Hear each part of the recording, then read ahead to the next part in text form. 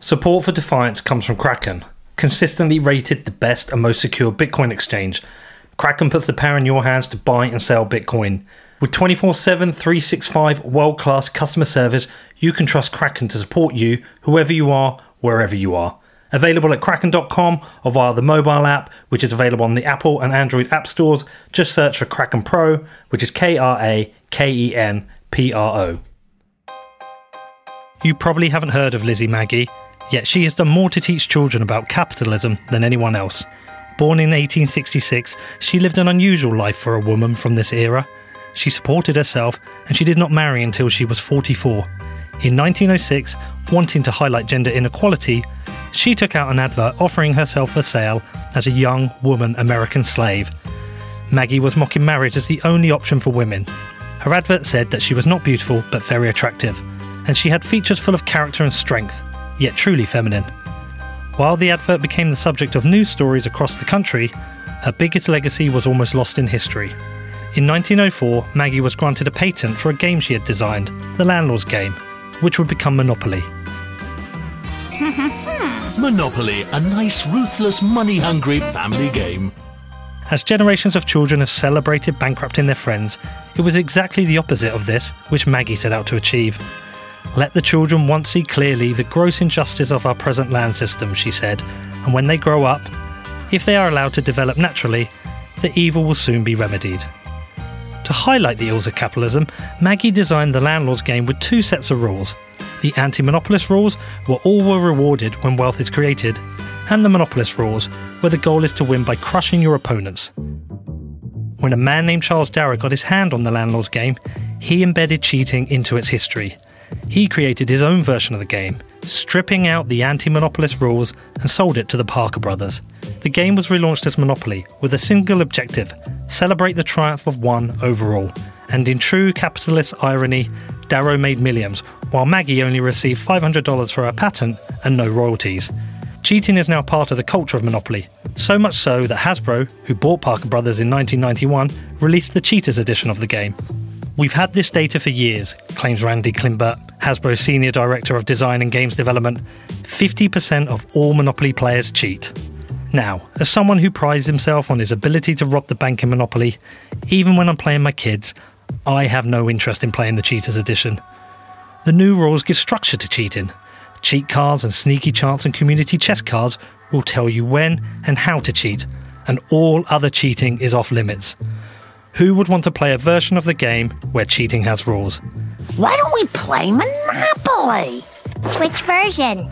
Let's stick to original Monopoly. The game is crazy enough as it is. The thing about cheating at Monopoly is that it's now largely considered fair game, if you can get away with it. And there are many websites and YouTube videos which will teach you how to cheat and how to spot a cheater. But the real joy in cheating is getting away with it under the noses of the people you are playing. Monopoly is life. Monopoly is ruthless. You play against your friends and you play until they're bankrupt. You take everything that they have left. And like Monopoly, we're all trying to accumulate wealth, avoid jail and win the odd beauty contest. And similar to Monopoly, people are cheating. Now, we're not stupid. We've all known for years that politicians and big business are getting away with cheating. We know they have their little backhanders, get the big jobs, and trade with inside information. But since the 2008 financial crisis, they have been playing their own version of the Cheaters edition. They aren't slipping into the Monopoly bank and swiping £500 without you seeing. They are brazenly printing new notes, giving it to their friends and stealing your property. We all watched The Big Short. We all saw how those greedy bastards on Wall Street gambled away the future of billions of people. And we saw how the government, now an extension of Wall Street, did fuck all about it.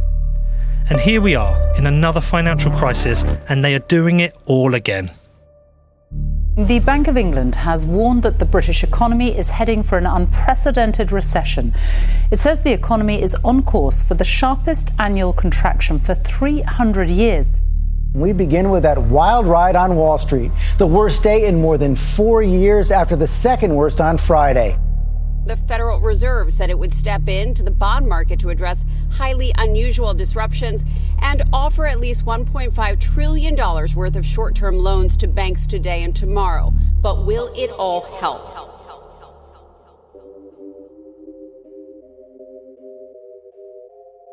I don't think any of us expected to live through a pandemic. This was just something in the movies. Yet here we are on lockdown, with the economy collapsing and millions of people losing their jobs.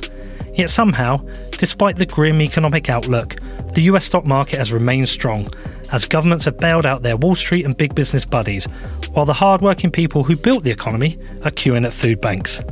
The cycle is the same every time. Privatise profits, socialise losses. You lose, they win, whether the economy goes up or down. And this time, one of the crooks of the 2008 financial crisis is helping write the rules.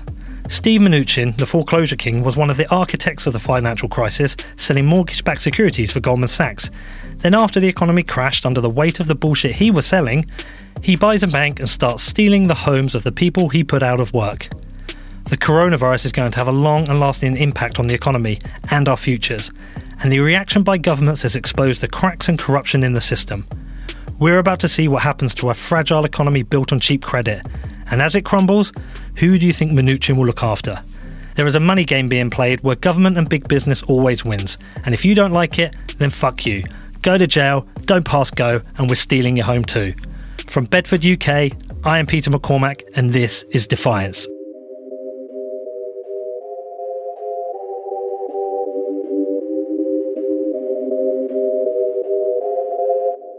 The ability to ignore how money works is one of the greatest privileges that some people have. And it's important to recognize that that's a privilege. You can ignore how money works when it works. When it stops working, it has a destructive effect that cascades through society. That was Andreas Antonopoulos. We'll hear more from him later. In this episode, I'm going to unpack how the money game is played by government and big business. To tell this story, I will at times have to simplify several complex topics, each of which would take hours to fully unpack. If you want to dig further into any of this, I have prepared extensive show notes covering the range of issues and people discussed in this episode. Now, for the last 3 years, I have been looking at the current financial system and the nature of money and how the game is rigged. For decades, we have been living beyond our means, as individuals, as businesses, and as governments. But each of us is playing with different rules. When we run out of money, we lose our homes. But when they run out of money, they just print more. And it is these rules which have led us from the 2008 housing bubble to the current crisis, an entire financial system built on cheap debt. So how did this all happen? The kind of ashes of the financial crisis in 2008, which began in 2007 with the subprime mortgage crisis, which was grew out of this environment in the United States of low interest rates and lax regulations and easy lending standards and massive securitization for the first time, these sort of mortgage-backed securities. And there was also just sort of broadly unchecked incentive structures across the financial industry at that time that led to this subprime mortgage crisis that then metastasized into this kind of global banking and liquidity crisis in the fall of 2008, punctuated by the Lehman Brothers bankruptcy. All markets collapsed in the fall of 2008. And in Q4, the Fed and the ECB and the Bank of England, along with a few other central banks, purchased in aggregate $2.5 trillion of government debt and other troubled assets, which was, again, not hyperbole, the largest monetary policy action in human history. And over that period of time, in the back part of 2008, the Fed and the Treasury, which didn't know what to do, they just kept trying new things, and the stock market kept going down. So they just kept doing more things until the stock market stopped going down. And they introduced this term auction facility, and then they nationalized Fannie and Freddie, the mortgage companies, and then they bought AIG, the insurance company, and then they started insuring money market accounts, and then they introduced a $540 billion bailout of those money market accounts as they started failing, and then they introduced the $700 billion troubled asset relief plan, and then they introduced a $1.7 trillion commercial loan program, and then they bailed out the auto companies, and like all of that was made up on the fly. You know, we're 11 years on now into that, and everything that's going on global macro, financial markets, monetary and fiscal policies are all just the sort of knock-on effects of the response to the financial crisis in 2008. That was Travis Kling, Chief Investment Officer at Ikigai Asset Management. So, here we are in another financial crisis, and the economic impact is being felt globally. So it is time to take a look at the money game and see how big business and government is stealing your money. To do this, we're going to start by looking at what money is with Andrea Ferrero, an economics professor at the University of Oxford. Andrea has also worked as an economist at the Federal Reserve Bank of New York and is currently a consultant for the Bank of England. Money can be a store of value, a way in which we save our incomes, and it's also a medium of exchange, a way in which we buy goods as opposed to barter.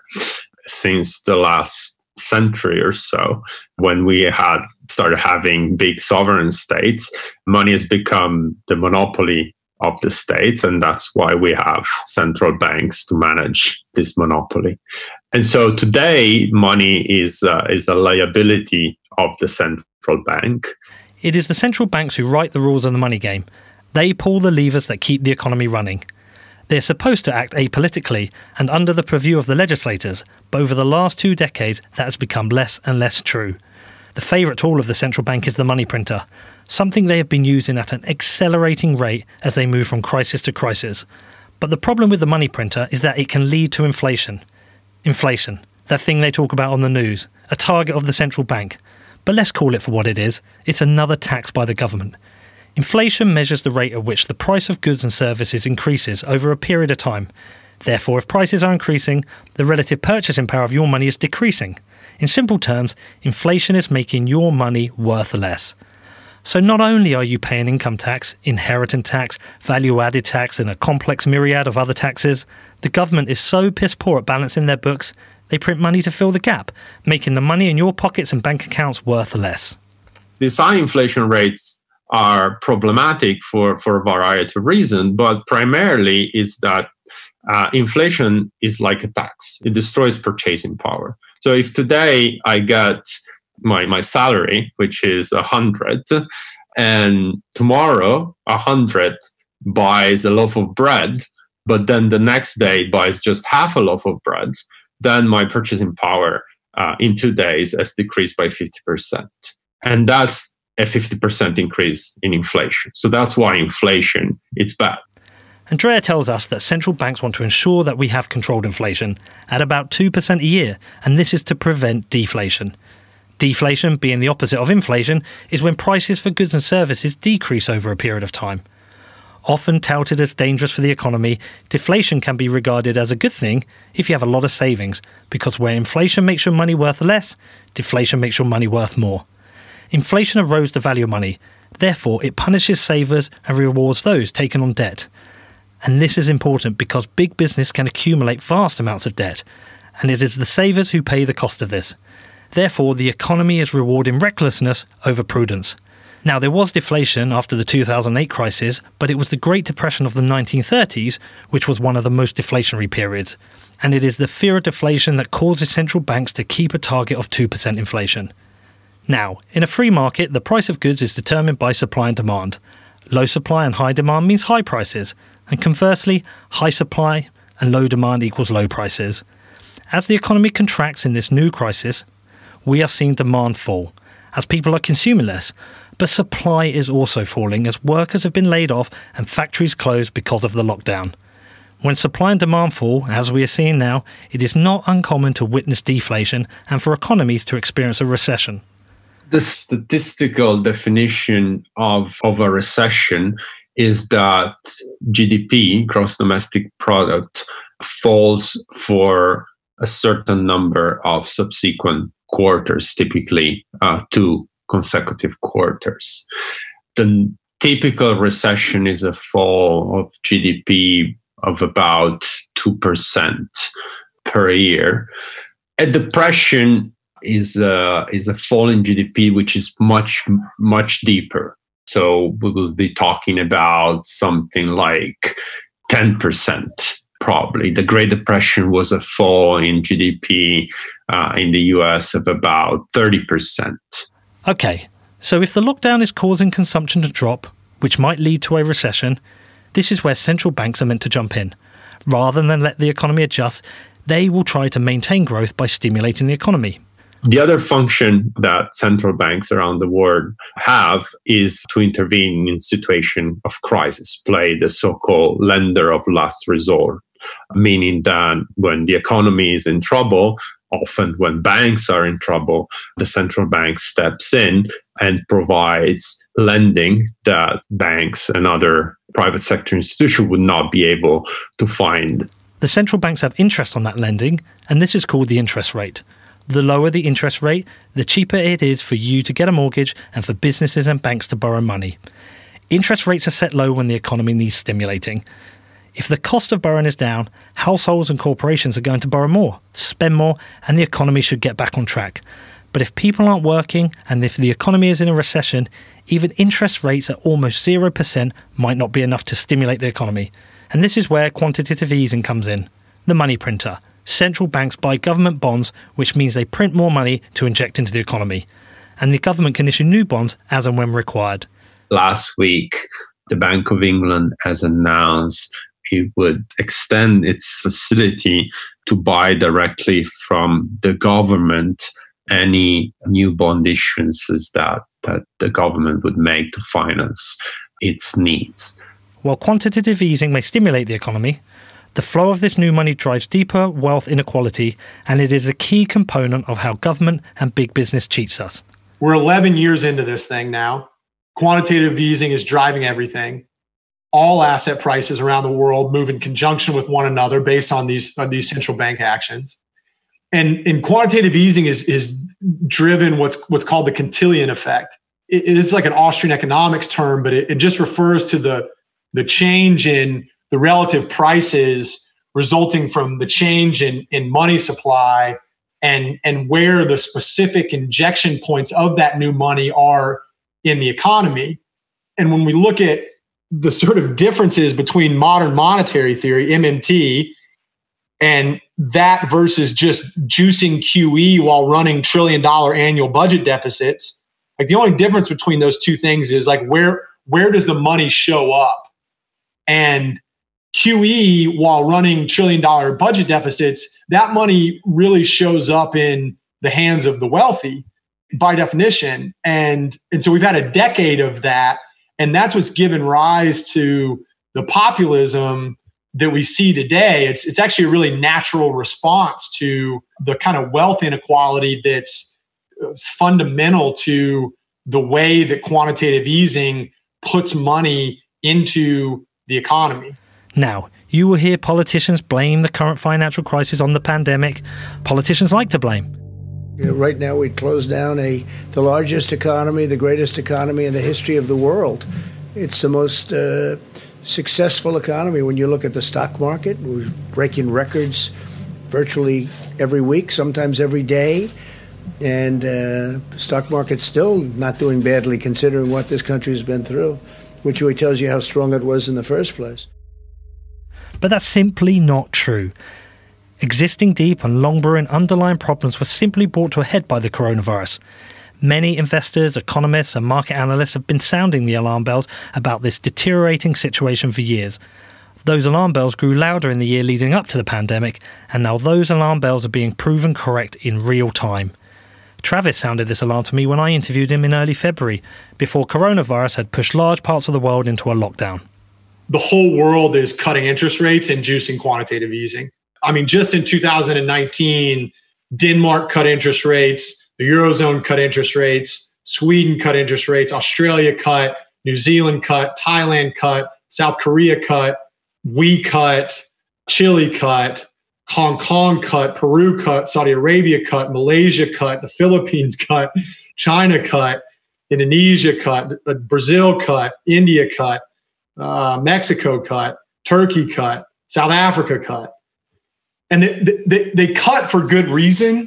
There's a very clear correlation between central banks cutting and the global manufacturing PMI picking back up. The global manufacturing PMI is a really good proxy for global GDP growth. And so like these things work, but the part that is important to realize is that you're starting this easing cycle from such a further down point than we ever have before in the history of central banking. And again, not hyperbole. We've never been in a spot before where you're starting an easing cycle with $13 trillion of negative yielding sovereign debt. Like when we started easing in 2007, there was no dollars of negative yielding sovereign debt in the world. And interest rates were 5%, 6%, 8%, depending on where you looked in the world. And so there's just way less ammo left from a monetary policy side to be able to go and do things to support global growth, which is why you're seeing this pickup in fiscal policy type of stuff. The strategy of printing money has consequences. I spoke with finance expert Caitlin Long about how governments have been racking up more and more debt, and like all debts, they will have to be paid back at some point. Else, the borrower will be pushed into bankruptcy.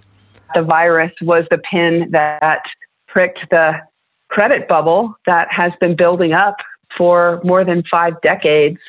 In the U.S. specifically, there has been more debt borrowed by borrowers than savings created by savers since 1968. So in other words, we've been mortgaging our future to be able to consume more than we produced. Okay, so we need to do a little history lesson here. Let's go back to 1944. With the majority of nation states broke and in turmoil following the Second World War, the Bretton Woods Conference was held to try and regulate global finance. At the conference, it was agreed that currencies would be pegged to the US dollar, and the US dollar would be pegged to gold, redeemable at $35 per ounce, and therefore the US dollar became the de facto global currency.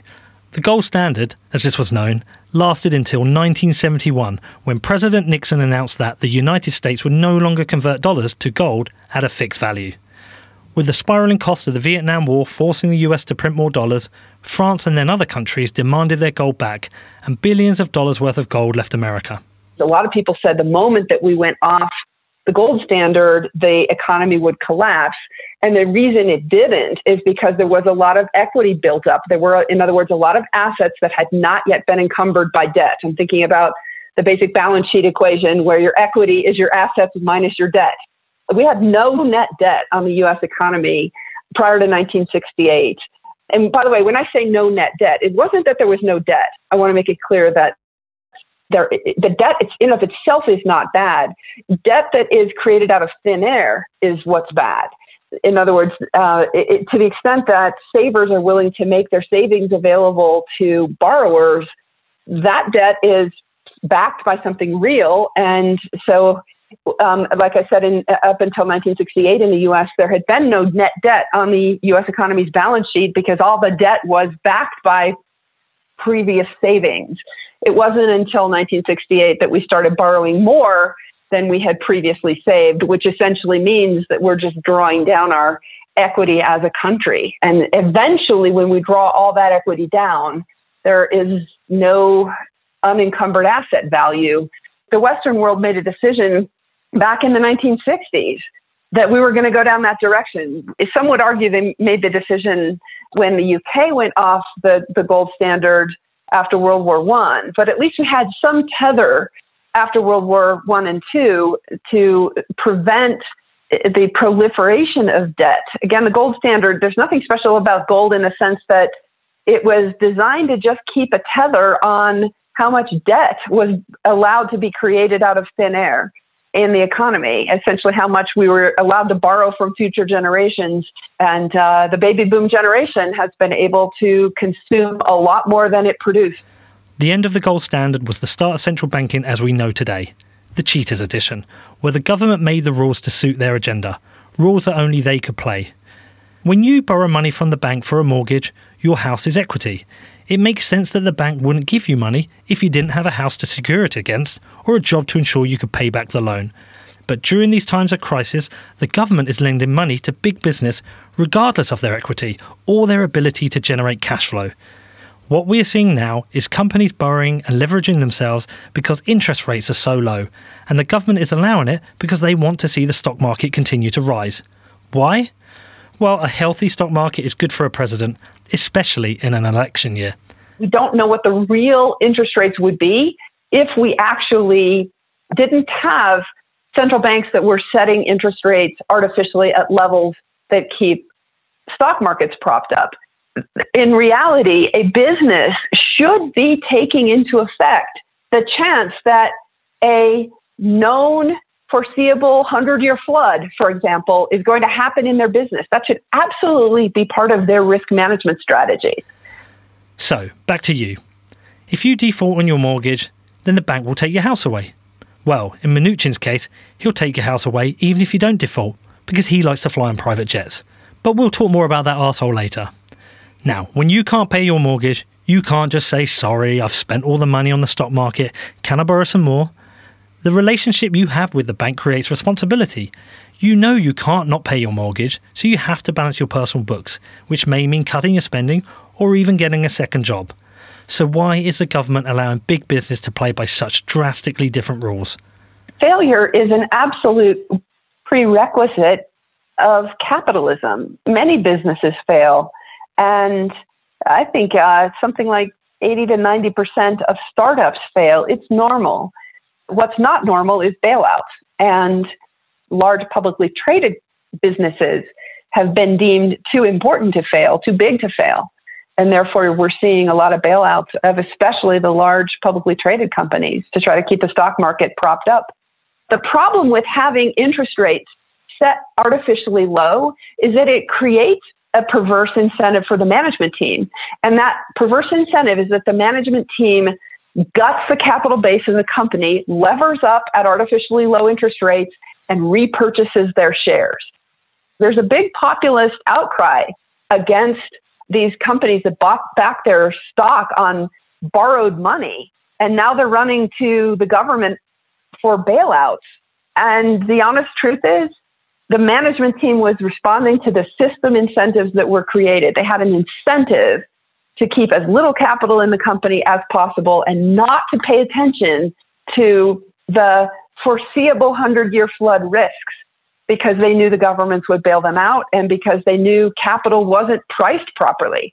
If there were no government bailouts and if we had a true free market and interest rates were set by a true free market, you would see businesses doing this sort of 100-year flood planning and keeping fault tolerance in their systems so that they could survive.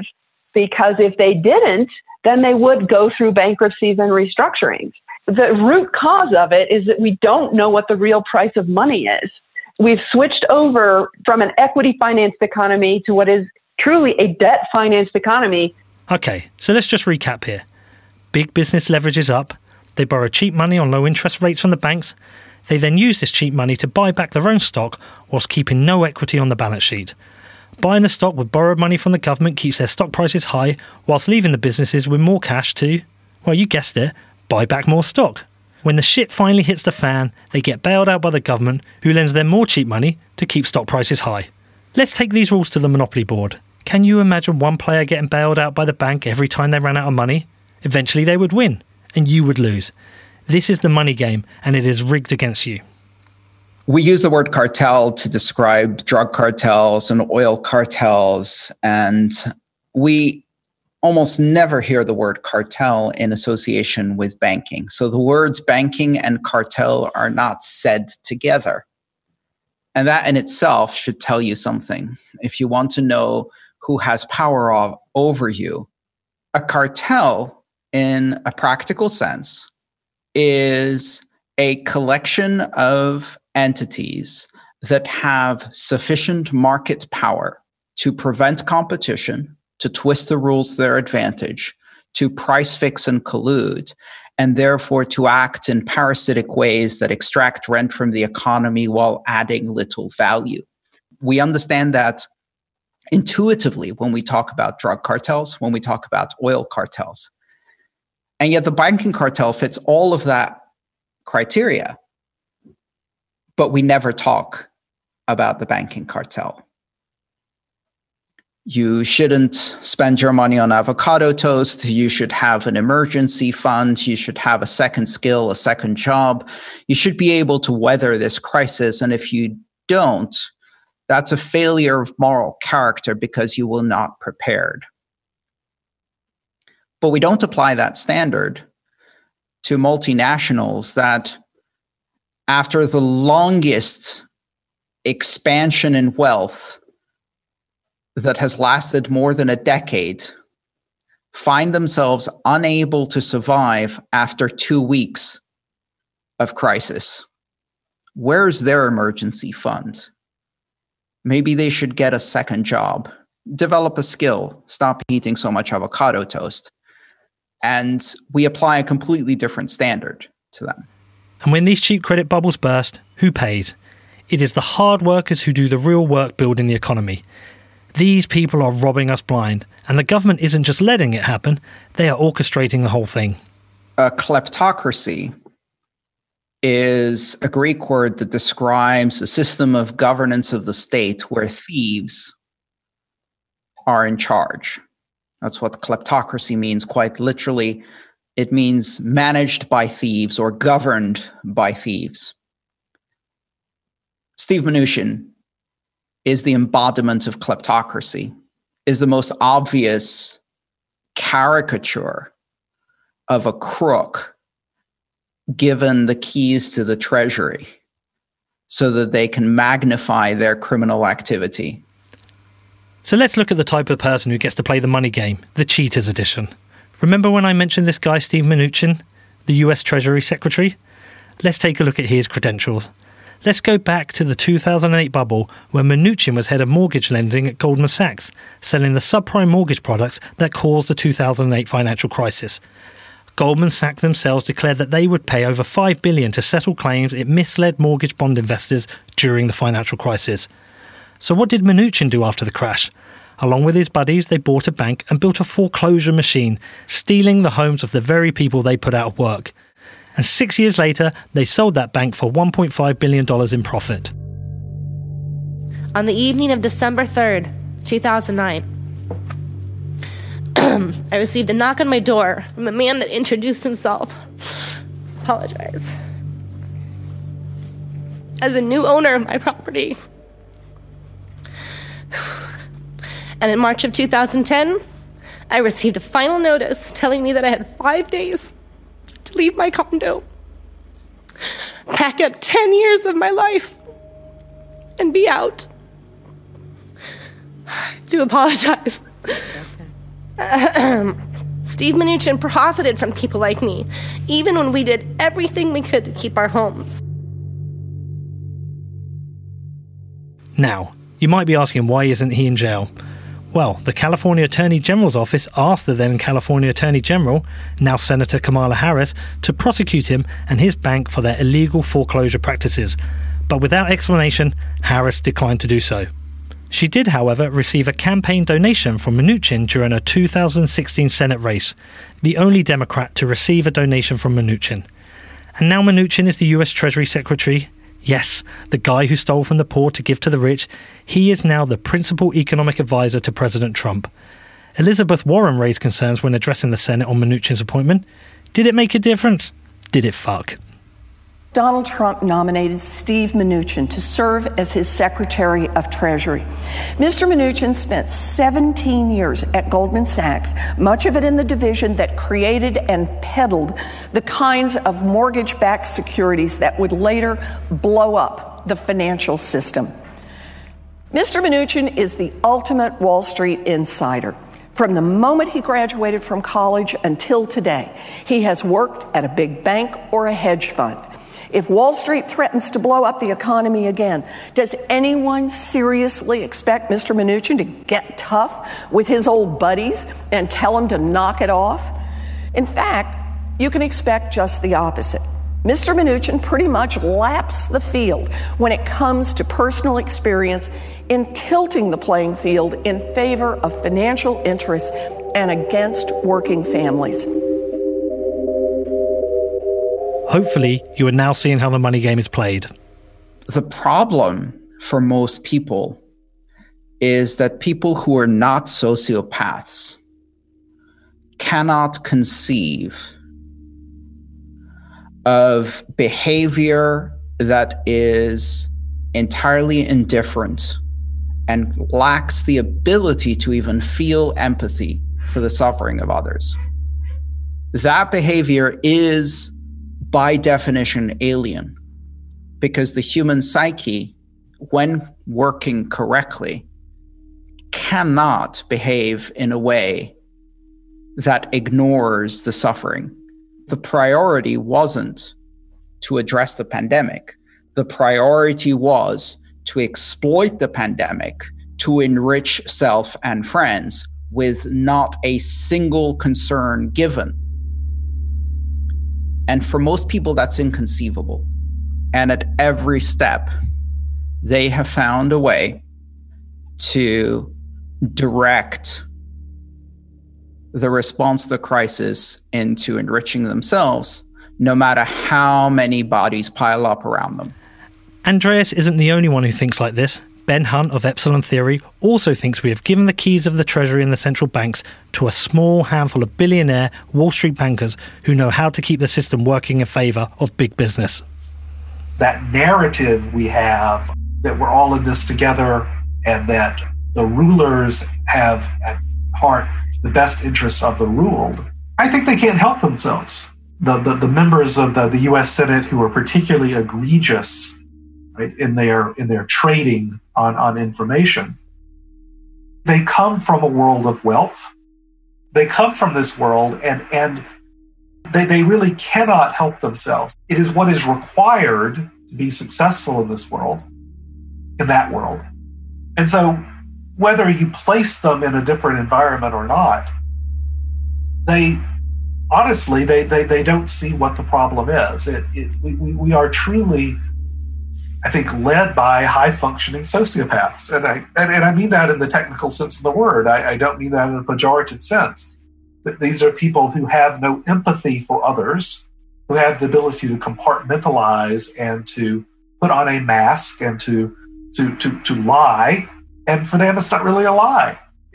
Because it's there is no ability to reflect and say, oh, was that wrong? It is a system of wealth and influence. It's not, in fact, is rarely administered with the jackboot and the billy club, right? It's not the 1984 version of the state.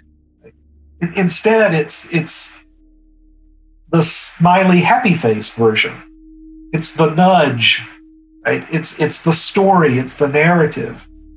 It's that skin, that wrapper that's placed around those naked sinews of power. What we've seen in both this crisis and the last crisis is that the powers that be, what I like to call the naked sinews of power, are revealed, right? The pleasant skin that we have in normal times, that pleasant skin of democracy, that pleasant skin of capitalism, that pleasant skin of, again, liberty and justice for all. When crisis comes, when the interest of the powerful are threatened, that skin is ripped off, and you can see those naked sinews of power at work. We absolutely saw this in 2008, the great financial crisis. We're absolutely seeing it again. 2008 should have been a wake-up call for building an economy with stronger foundations, not inspiration for furthest reckless monetary and fiscal policy. The subprime mortgages that the likes of Mnuchin helped orchestrate saw huge levels of unsustainable borrowing, where people were lent way more than they could ever pay back. While people lost their homes, big business wasn't allowed to fail, and bailouts and cheap loans led to a decade of rampant stock market growth. Nothing got fixed in 2008.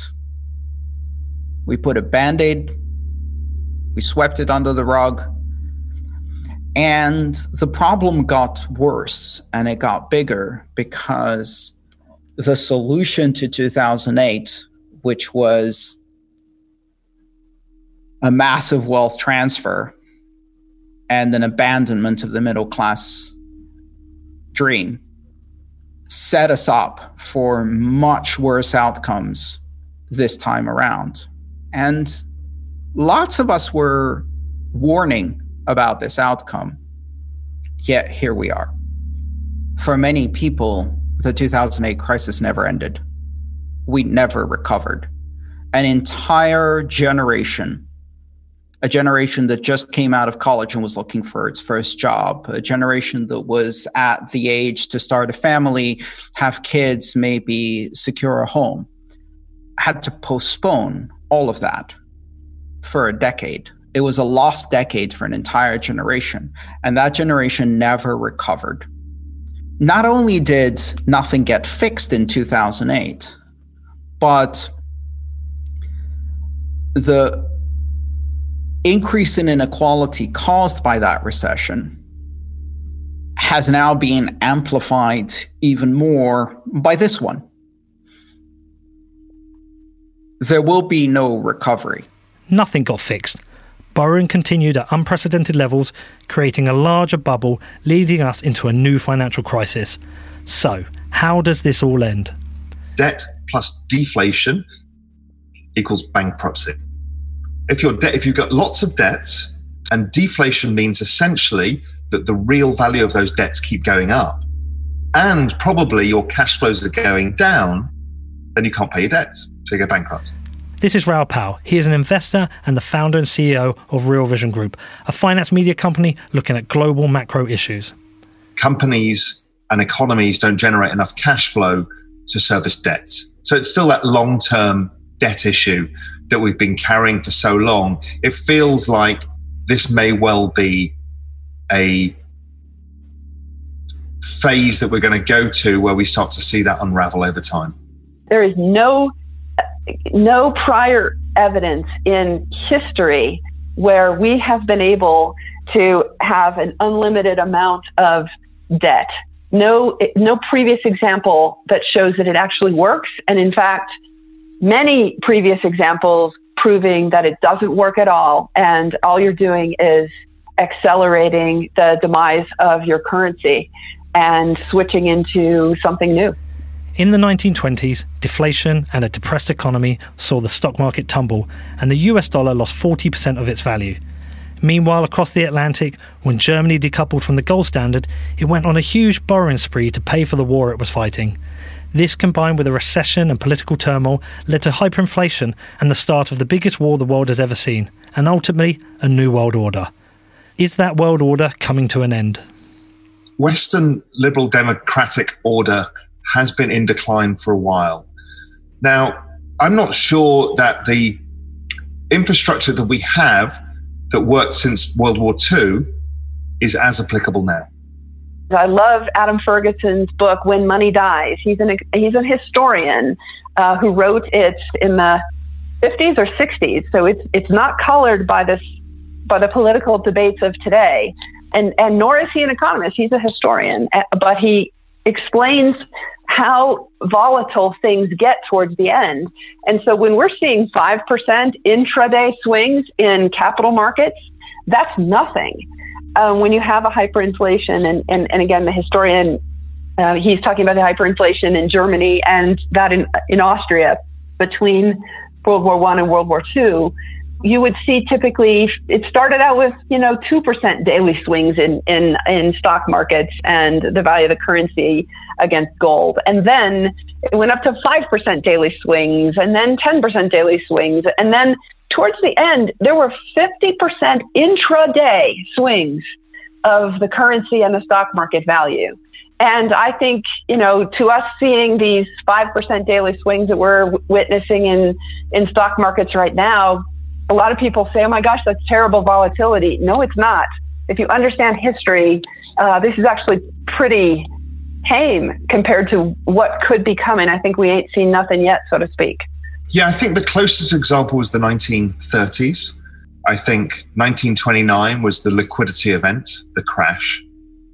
Then there was the hope event. Will the economy recover? Is everything okay? Was it just a financial event?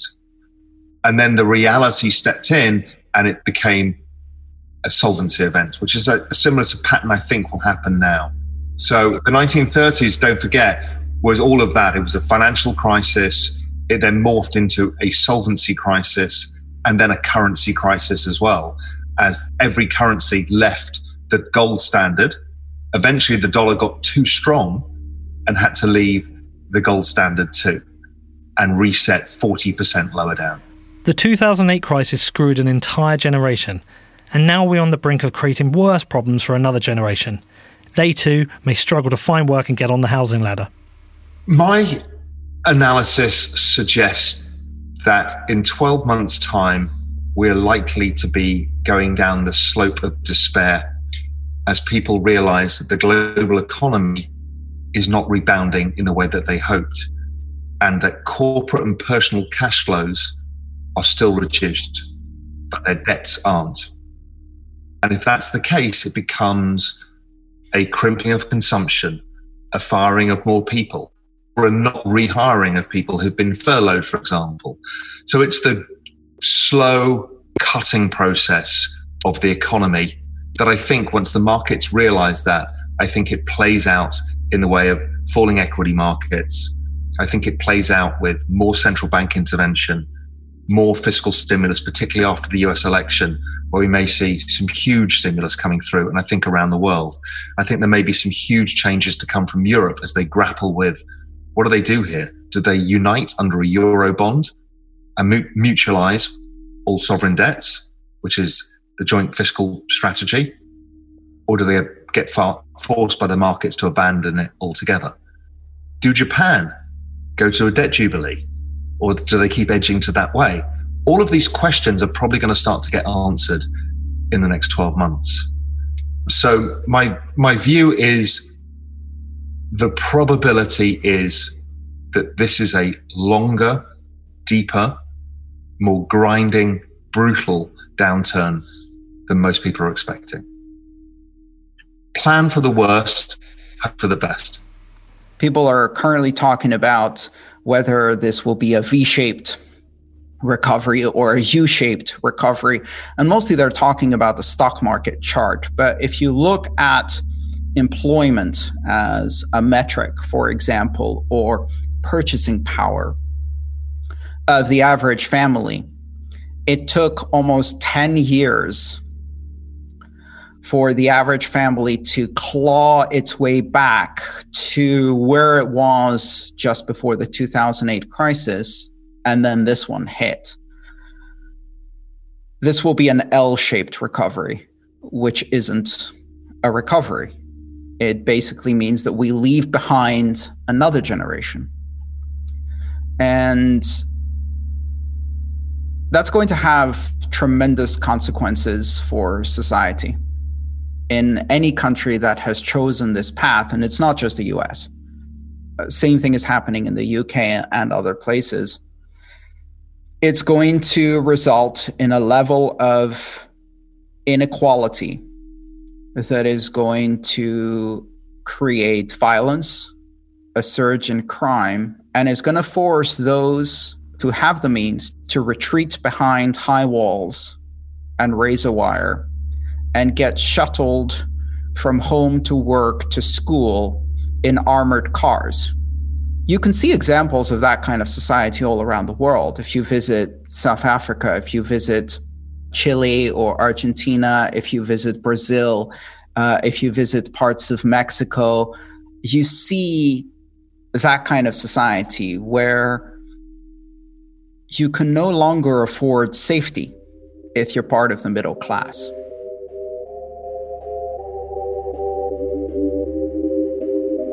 The Money Game Cheaters Edition is played by people who do not care about the consequences for normal people. They will steal from you any way they can. They will take your homes and your jobs. They will tax you while their accountants use clever loopholes to avoid tax. And if all else fails, they will print money, destroying the value of yours. This Western democratic order that we have known since the 1950s may be coming to an end. The financial systems led by central banks and controlled by big business is starting to crumple.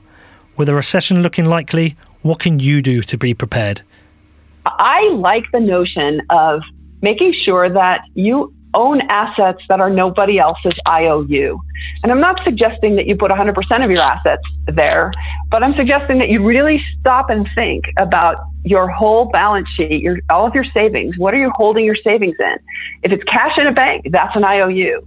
If it's securities, believe it or not, that's an IOU. Securities in your brokerage account. Unless you own the actual stock certificate, the piece of paper, you don't own the shares. They're an IOU from your broker-dealer to you. So you start thinking about things like real estate and jewelry and, of course, gold and Bitcoin and other collectibles for your longer-term savings. Those types of assets are nobody else's IOU. And those are the things I think that long-term will end up doing better. I'm not making any investment recommendations, and I have no idea in the short term where they're going. But I like those as an asset class because I'm not worried about whether a counterparty is going to default on me. Just one warning on all of those assets. If you buy the financial version of them, if you're buying a gold ETF or you're buying a Bitcoin that you're going to store in a custodian, that is an IOU. You need to be really surgical about how you own these assets and make sure that you own some percentage of your net worth in assets that nobody else owes to you, so that in the event there are a lot of defaults someday, that you know that you're going to come out ahead. Don't let go of your cash too quickly. He who has cash in a recession is king. Spend a little less. Just don't be as frivolous. It's okay to not consume all the time. Okay, well, how do I invest? What do I do with my investments? Well, it's tricky because we don't know how this plays out. I could be wrong. But I do think that the outcomes are potentially bad enough that it should drive the price of gold and Bitcoin higher, for example. So I think there is an opportunity set within that. And I think the great opportunity set for everybody is themselves. We can all earn a living if we can figure a way of hustling for it. Being an entrepreneur on a small scale or a larger scale is truly the best use of your own capital. And your own capital is your time. It's the only thing you don't have more of. So make the best use of it. And people don't understand income. They always want to get rich quick. But actually get rich slowly by earning an income is the best single thing you can do for yourself. Hoping that your Bitcoins go up 100x and will make you rich in the end is actually not the answer. That's a nice optionality to add on top of income. But find different sources of income that are robust. People have learned that one source of income, i.e. going to a 9-to-5 job, is not robust because suddenly it can stop. That's what's happened for millions of people around the world right now. But if you could find diverse streams of income, and that's why things like driving Ubers, again, in this environment, not so straightforward, but I'm just giving it as an example, it allowed people to layer on different levels of income. And then once you layer on different levels of income, you're able to save a bit more or invest a bit more. And now you're on the front foot and not on the back foot. And if you're lucky and you can create a business, well, a business is, particularly in this online world, has a very low cost and a very high margin. So that's a phenomenal opportunity. The financial markets are being propped up by government borrowing, corporate bailouts, and the printing of yet more and more money. The economy is being judged on the strength of its stock market, not the strength of its people. We are seeing volatility in the financial markets. The cracks are showing, and it is harming the hard-working people who make the stuff which this economy is built on. The rules of the money game Cheaters Edition are very simple. Privatise profits, socialise losses. Now is the time to make a difference. Not next year, not next week, but now. Start understanding the game because we are all being cheated. The interesting thing about modern monetary theory, which essentially says there is no cap on the amount of debt you can borrow, is that it works until suddenly it catastrophically fails. This show was produced by Tom Pattinson with sound engineering by Danny Knowles.